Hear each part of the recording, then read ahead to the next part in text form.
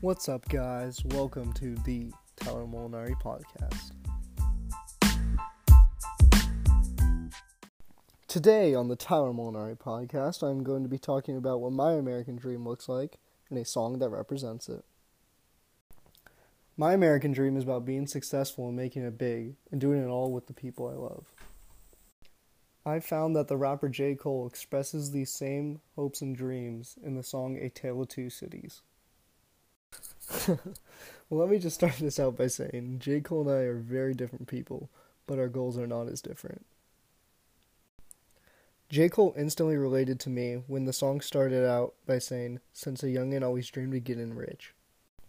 Just like J. Cole, I too have always dreamed of getting rich at a young age. But the lyric that really related to my American dream the most is when he said, "Small town Hollywood dreams." This lyric related to my American dream the most because my American dream is all about being successful and eventually being able to make it big in one of those big cities like LA.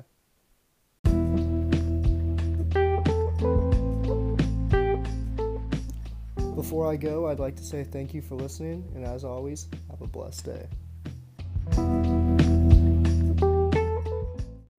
I'm going to end the podcast by letting you guys listen to the song A Tale of Two Cities by J. Cole.